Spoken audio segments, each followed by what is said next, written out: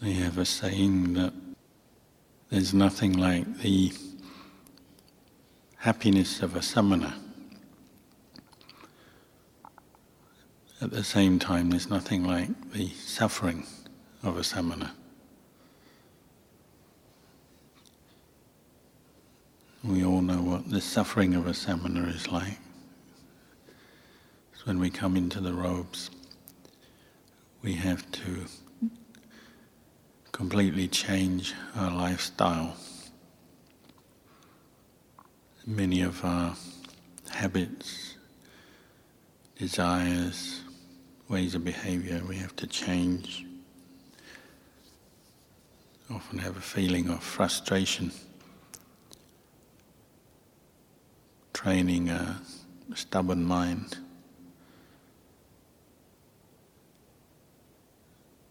Trying to follow the Buddhist path. We often have to go without things that we want, material things. Go without certain things of the lay life, sexual relations, eating when you want, sleeping when you want, and so on. We have to go without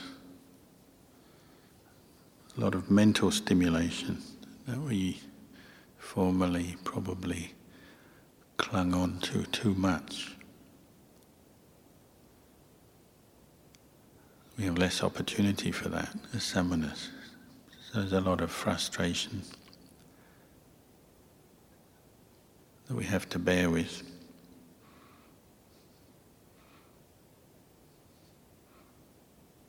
But then the happiness of a samana is something unique in the world. But it's often something you have to appreciate over time because it's so subtle.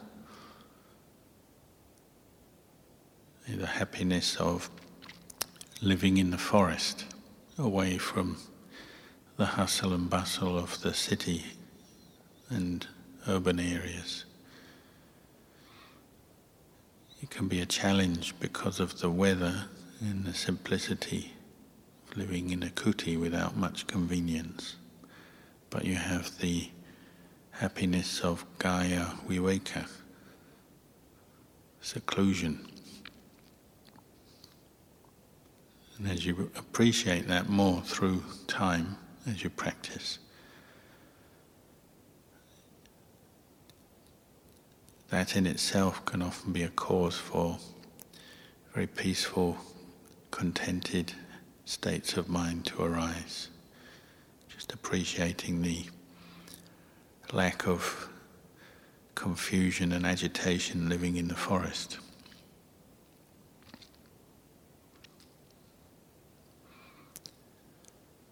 Or the simplicity of the requisites.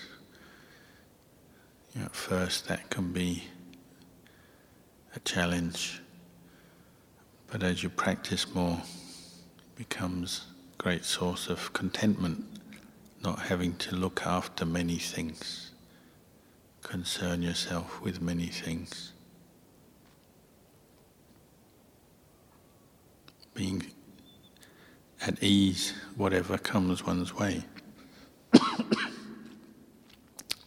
Content with little, content when there's a lot, because one doesn't need a lot.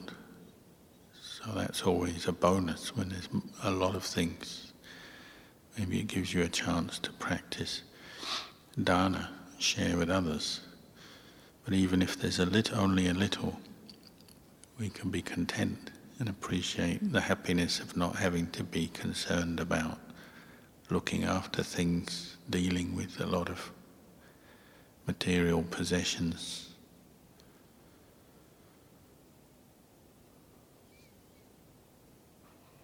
There's the happiness of sila. Sometimes in the beginning of the practice you only notice the happiness of sila when you come across people who don't have sila, or not a very refined level of sila. You notice their agitation, even the harmful things they say and do. It helps you to reflect back and see the benefits and the happiness of your own sila. And the happiness of living in the Sangha with Kalyano Mitta, people who keep the same kind of sila as you, follow the Vinaya, and the support you get from that. Again, it's something you often only appreciate over time. Sometimes in our bhikkhu life we go off and stay on our own, and that may have a use as well. But sometimes the main reflection is you realize the value of teachers, Sangha, Kalyano Mitta.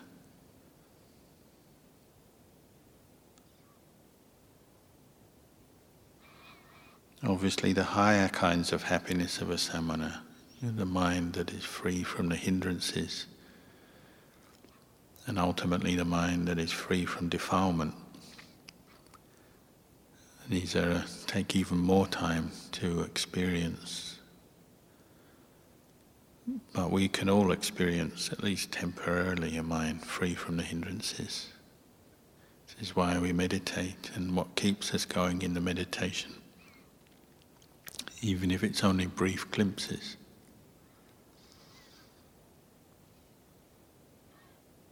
Even the hindrances, in a way, can be useful to us because they show us suffering and the cause of suffering. The hindrances, they say, are like 5 kinds of illness that your mind falls into. Like any illness, you don't want it, and it's unpleasant. But when you manage to rid yourself of that illness, you feel very good. And hindrances are like that. And they prompt us to practice.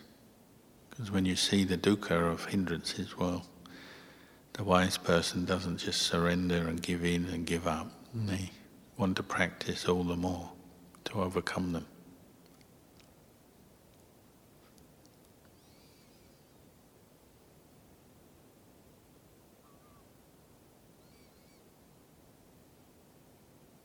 So even though we live simply and dedicate our lives to the development of the path, the Arya Marga, the path that ennobles this human mind and frees it from suffering, we have to practice with patience and diligence and be ready to accept that it takes time. But even as we are practicing, we can appreciate some of these simple kinds of happiness, and they kind of grow on you. Can even just going to a quiet place, say visiting another monastery or even just a natural quiet place, piti and sukha can arise because that place is peaceful and your mind already inclines towards peace.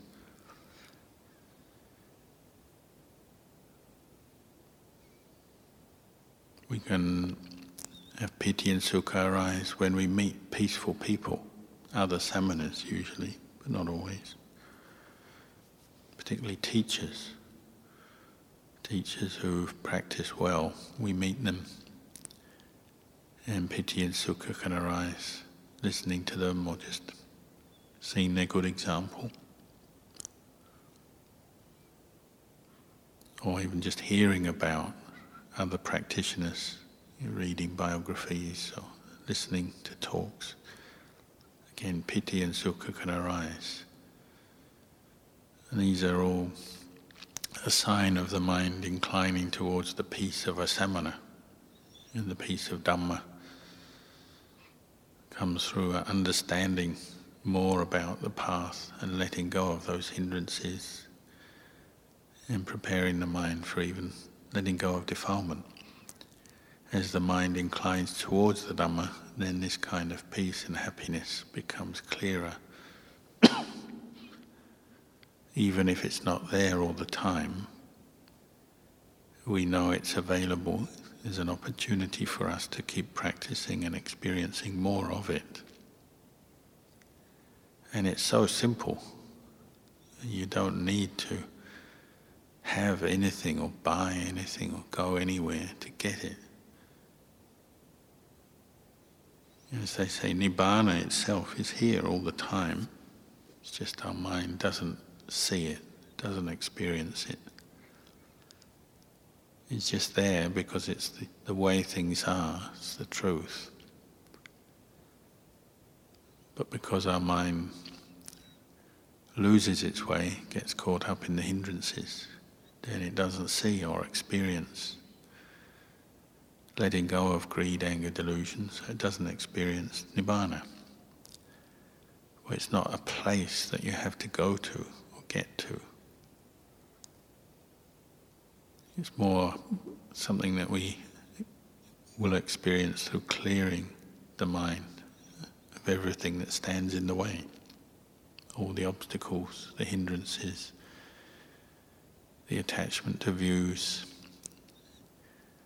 And in brief, the 5 focuses of identity, or the 5 upadana khandhas, this body, this mind, that we identify with so strongly. This is our problem. This is where we attach out of habit and where delusion forms with a sense of self. And the way of the world is a whole culture surrounding us reinforces that. From day one, when we're born, through till now, the whole world is pushing for the sense of self, promoting it as an idea, as a concept, through behavior, through mental behavior, physical behavior, through views, and the idea of self, the individual, based around identity, identification with the 5 khandhas, is not challenged very much, except maybe in spiritual circles, particularly in Buddhism. We just take it for granted that there's a self, and then we act accordingly, and then end up suffering.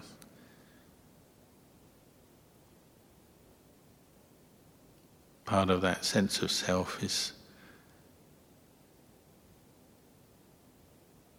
established because we compare this body and mind with others.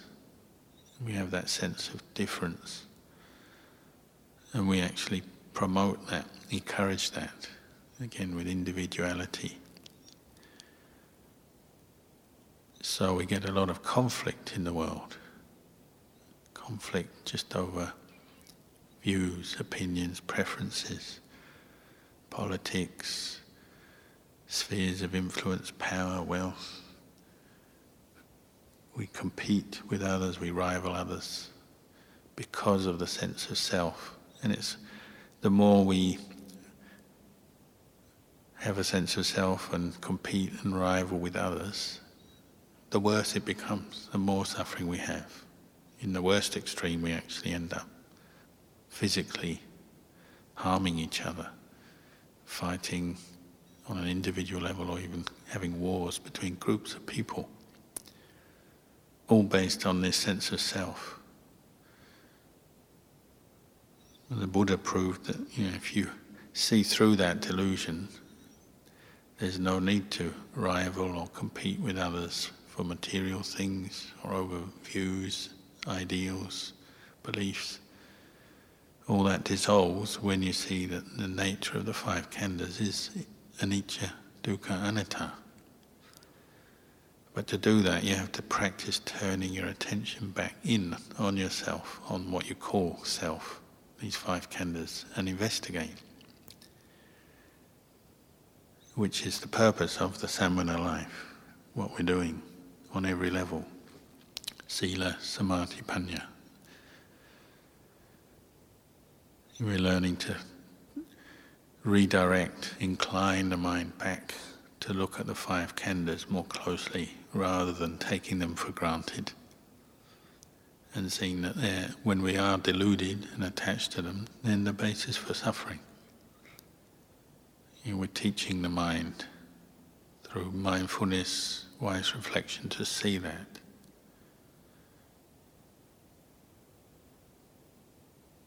Sometimes in the beginning we just have to go on trust, on belief, accepting what the Buddha or our teachers like Luang Por Chah said, because of their wisdom, seems to make sense.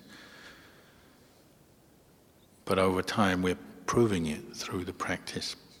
As we develop our ability to maintain mindfulness, to observe, to reflect, internalize the wisdom that we've heard, reflect on it until it becomes bhavana maya panya, where you're actually knowing, seeing the way these khandhas are, rather than just believing in it as a theory.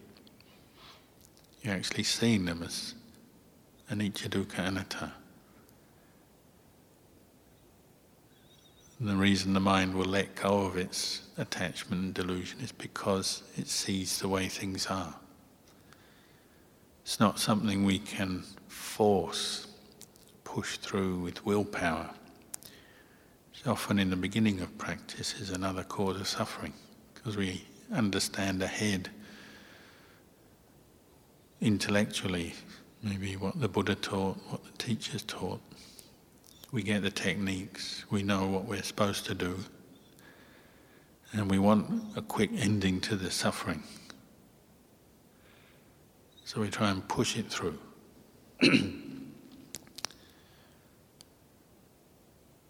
But you can't let go as an act of will. You can't force the mind just to drop delusion. It has to be seen for what it is. So you have to keep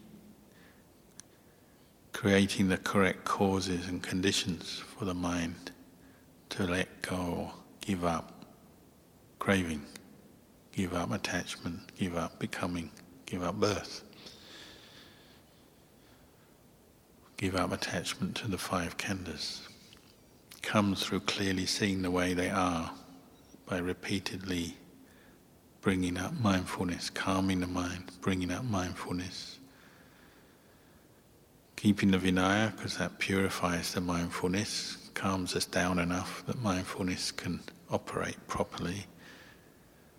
And then with the Sila, the Samadhi, Panya can arise, true knowledge and vision of the way things are. It's a process that we have to be willing to go through. But the more you appreciate the happiness of a samana's life, then it's easier to do it. Obviously, in the beginning we have to be very patient, putting up with the frustrations, the difficulties, and that's where we rely on our patience, endurance, and our wisdom. As I was saying, even the hindrances sometimes can give rise to wisdom and understanding, even though in themselves they're unpleasant, distracting, disturbing, even painful. And most of us have had a lot of doubt before we even come into the monastery. We have doubts about life, what we're doing, what real happiness is. Some of that doubt is kind of mixed up with wisdom. Some of it is just the hindrance of doubt. But it can be a stimulus for wanting to know further, well, what is the answer to these questions? Even though the doubt itself, as a hindrance, just takes us round in circles, weakens our mindfulness, weakens our wisdom.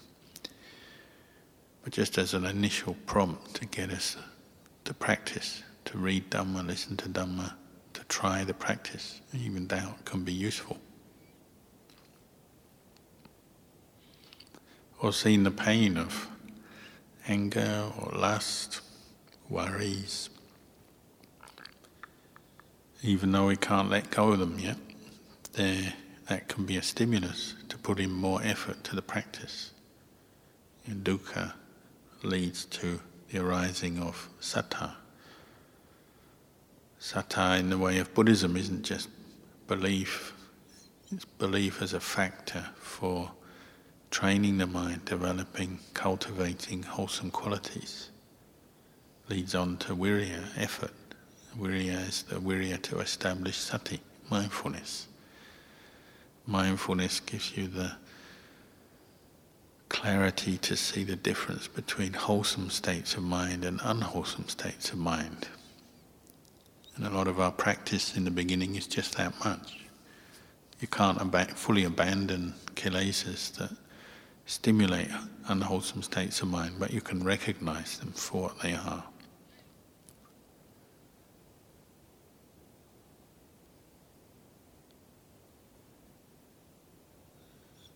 And we keep practicing so that we gradually reduce that identification with them.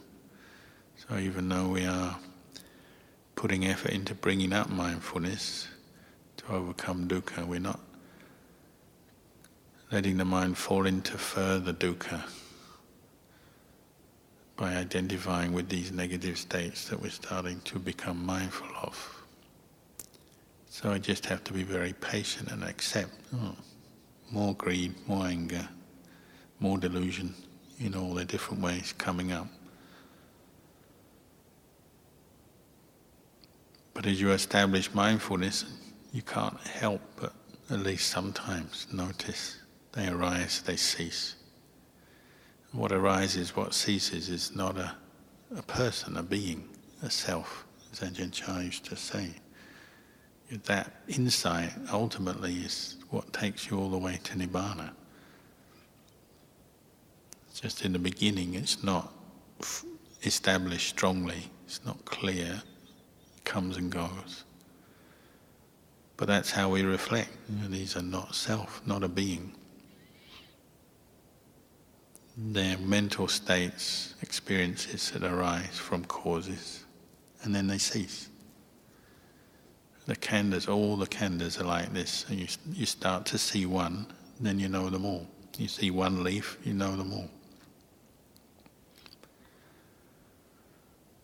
This is why Rinpoche said, in the end the mind of the practitioner gets to the point where everything is Dhamma, everything is teaching Dhamma to the mind.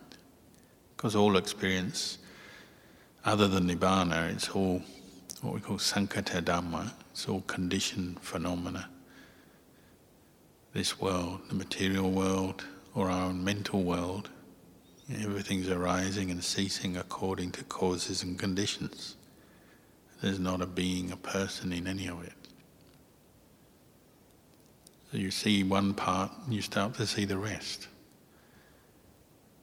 But in the beginning we have to focus on what's most obvious. And sometimes we can see moods, thoughts arising, passing away. But if you're in doubt, Rinpoche always said, come back to the body. That's why probably why the Buddha made it the first foundation of mindfulness, Kaya Gata Sati. Because it's that which is more coarse, more solid, easier to focus the mind on. The breath, the 32 parts, the 4 postures, the 4 elements, the Supakamatthana, and so on.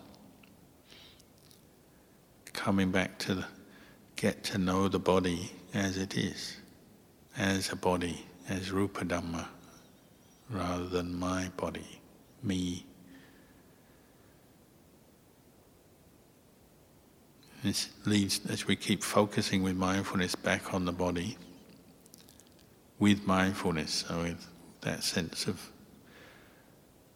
equanimity, detachment, neither for nor against. And this is where wisdom starts to arise. This is where we see non-self. You can't help but notice the changes of a body, the aging, the sickness, the need to eat, drink, the need to rest, the need to go to the toilet, and so on. It's just changing all the time. according to nature. We start looking at that more closely. It's constantly telling us this is not a self. It's there, it's something that you can be mindful of, but it's not something you can own or control. Again, this can give rise to the subtle happiness of samadhi. States of calm where you feel the mind very detached, separate from the body by contemplating it. Knowing it for what it is, not deluded about the nature of this body. You're made up of the four elements. Whether it's your own body, other people's bodies, or just the material world around us. So often in the beginning of practice we just concentrate, focus on very simple things. Like you live in the forest. You walk around the forest every day. You can see the changing nature of the physical phenomena. The weather, the trees, they drop leaves and branches. They become mulch in the forest floor, constantly breaking down. When you sweep the leaves in the summer, the leaves are so dry. If you pick them up in your hand, often they just crumble into powder straight away. Straight away you can see them as impermanent, just returning to a different form of the four elements. Because these four elements are sankata dhamma. They're conditioned things that change around. Even more moist, rubbery kind of leaves, they still break down, just take longer. Like here in the forest we have termites. So you see termites will come up and eat the underside of leaves and twigs. Even tools that sometimes people forget. Tools in the forest like a hoe or a spade with a wooden handle. You come back only a week or two later and already the termites are starting to eat the handle. Or stumps of trees. And now the monastery has been here long enough that you can actually have been here and seen a tree stump turn into a termite mound. Eventually it will be gone. So often we start with very simple things like that. Just the daily process of food, preparing food, eating food, going to the toilet, throwing away food scraps. Nothing lasts. And these khandhas, this body, and everything that we know and attach to is based on this body, doesn't last. What doesn't last is not a enduring, substantial self. Or we come back to the body as it's a source of illness, aging, and ultimately death. So when you see a corpse in the body, in the forest of a deer or a kangaroo, you just contemplate what is happening to the flesh, the bones, the blood. Often it doesn't last long enough. Other animals come and eat, but sometimes you see one decomposing. That's a chemical process. There's bacteria working on the flesh, chemical changes going on. Just the same as your own body would be if you were lying dead in a forest somewhere. This thing that we identify with so strongly, that's its nature. It's anicca, dukkha, anatta.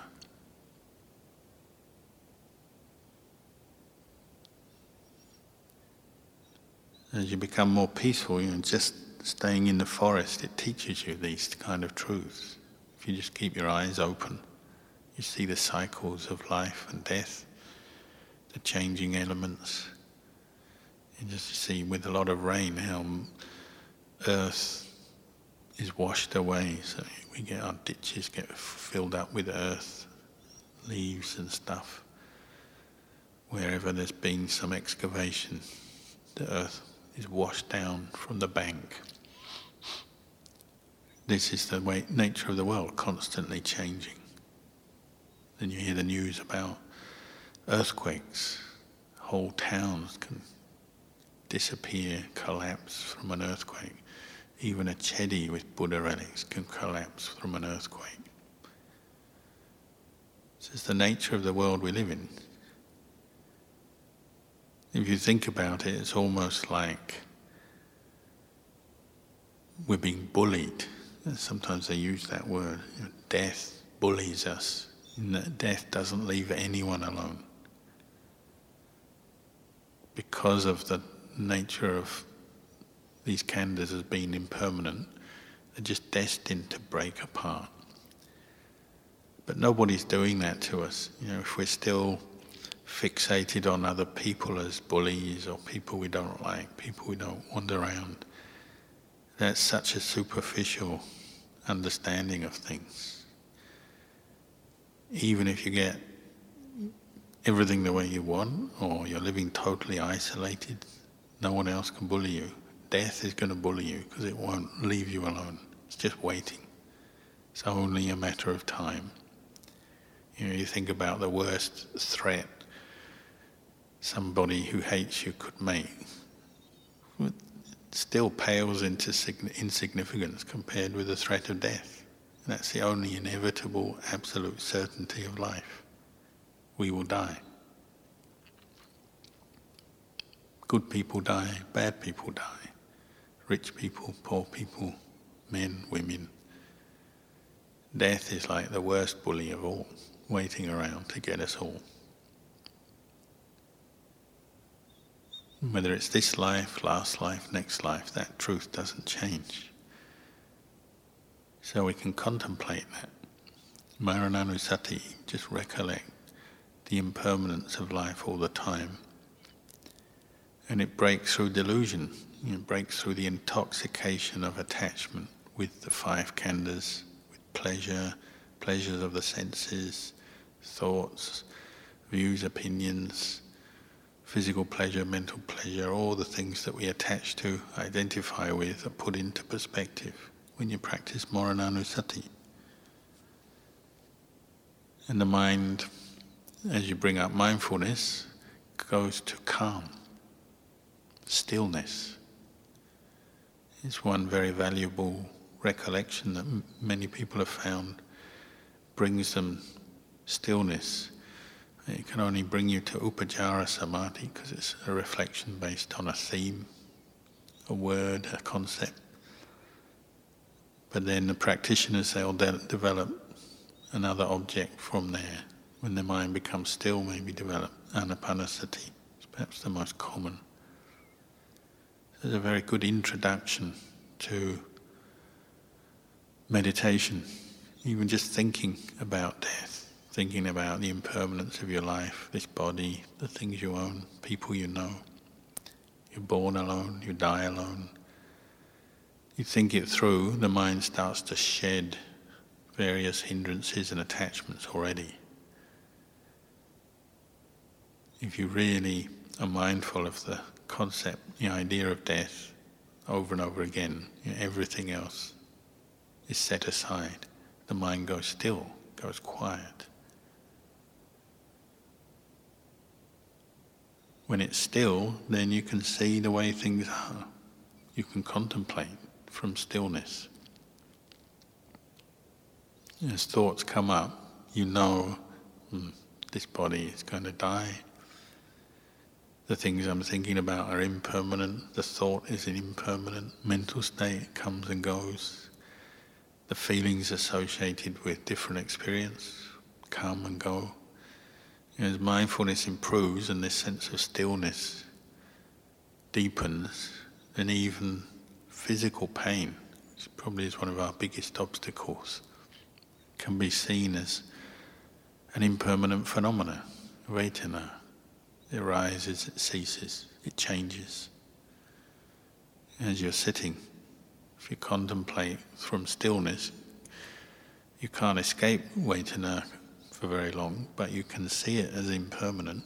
What's impermanent is unstable, changing, it's dukkha. It's not self. It's not a being or a person. It's just part and parcel of khandhas. Being born, you're going to get some dukkha vedana. But applying mindfulness and insight from a place of stillness, the mind can be able to observe without being for or against, neither clinging to pleasure nor clinging to pain.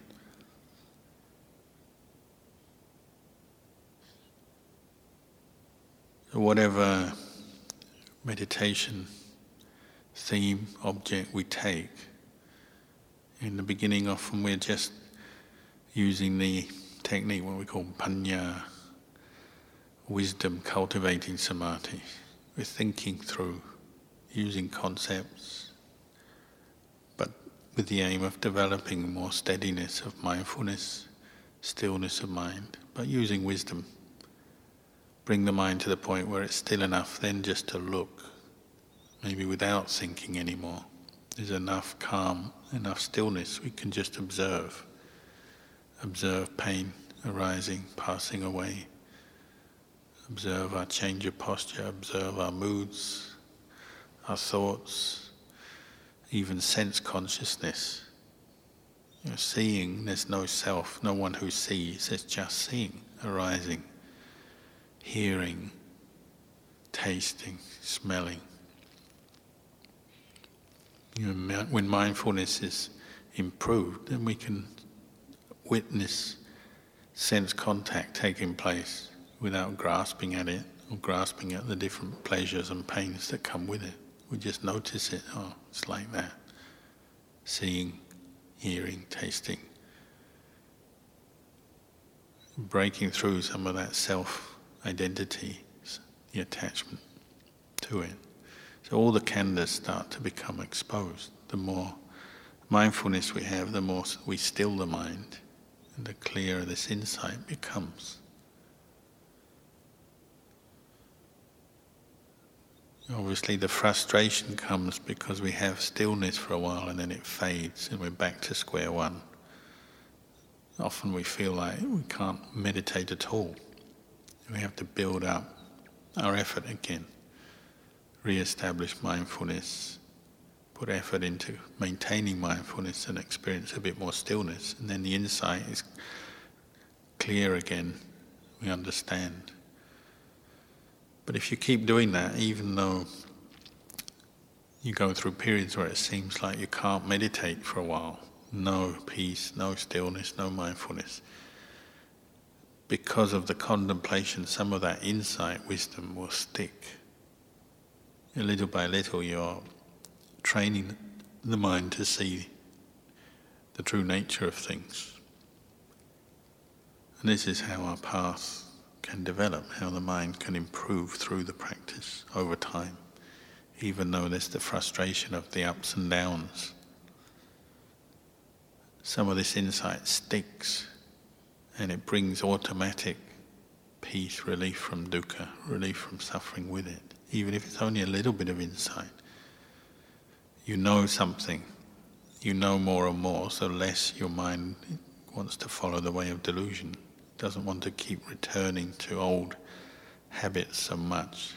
So you're undermining the hindrances and the different habits, mental habits, views that support the hindrances.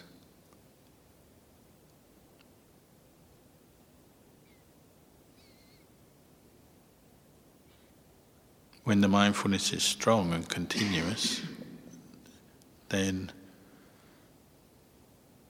things seem to flow very easily.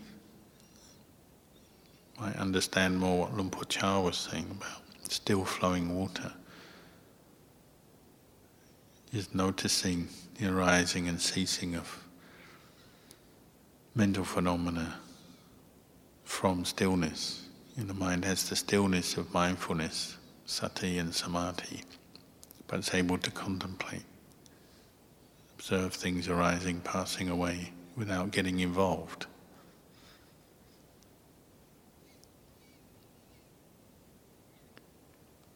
So So we have to keep coming back to this developing mindfulness so that we can experience the stillness of mind, the peace of mind. But all the different factors of the path support it. The contentment with the requisites, following the Vinaya, developing the Brahmaviharas, appreciating Kaya Viveka, gives rise to Citta Viveka, gives rise to Upati Viveka, seclusion from the defilements. So I'll leave you with these reflections tonight.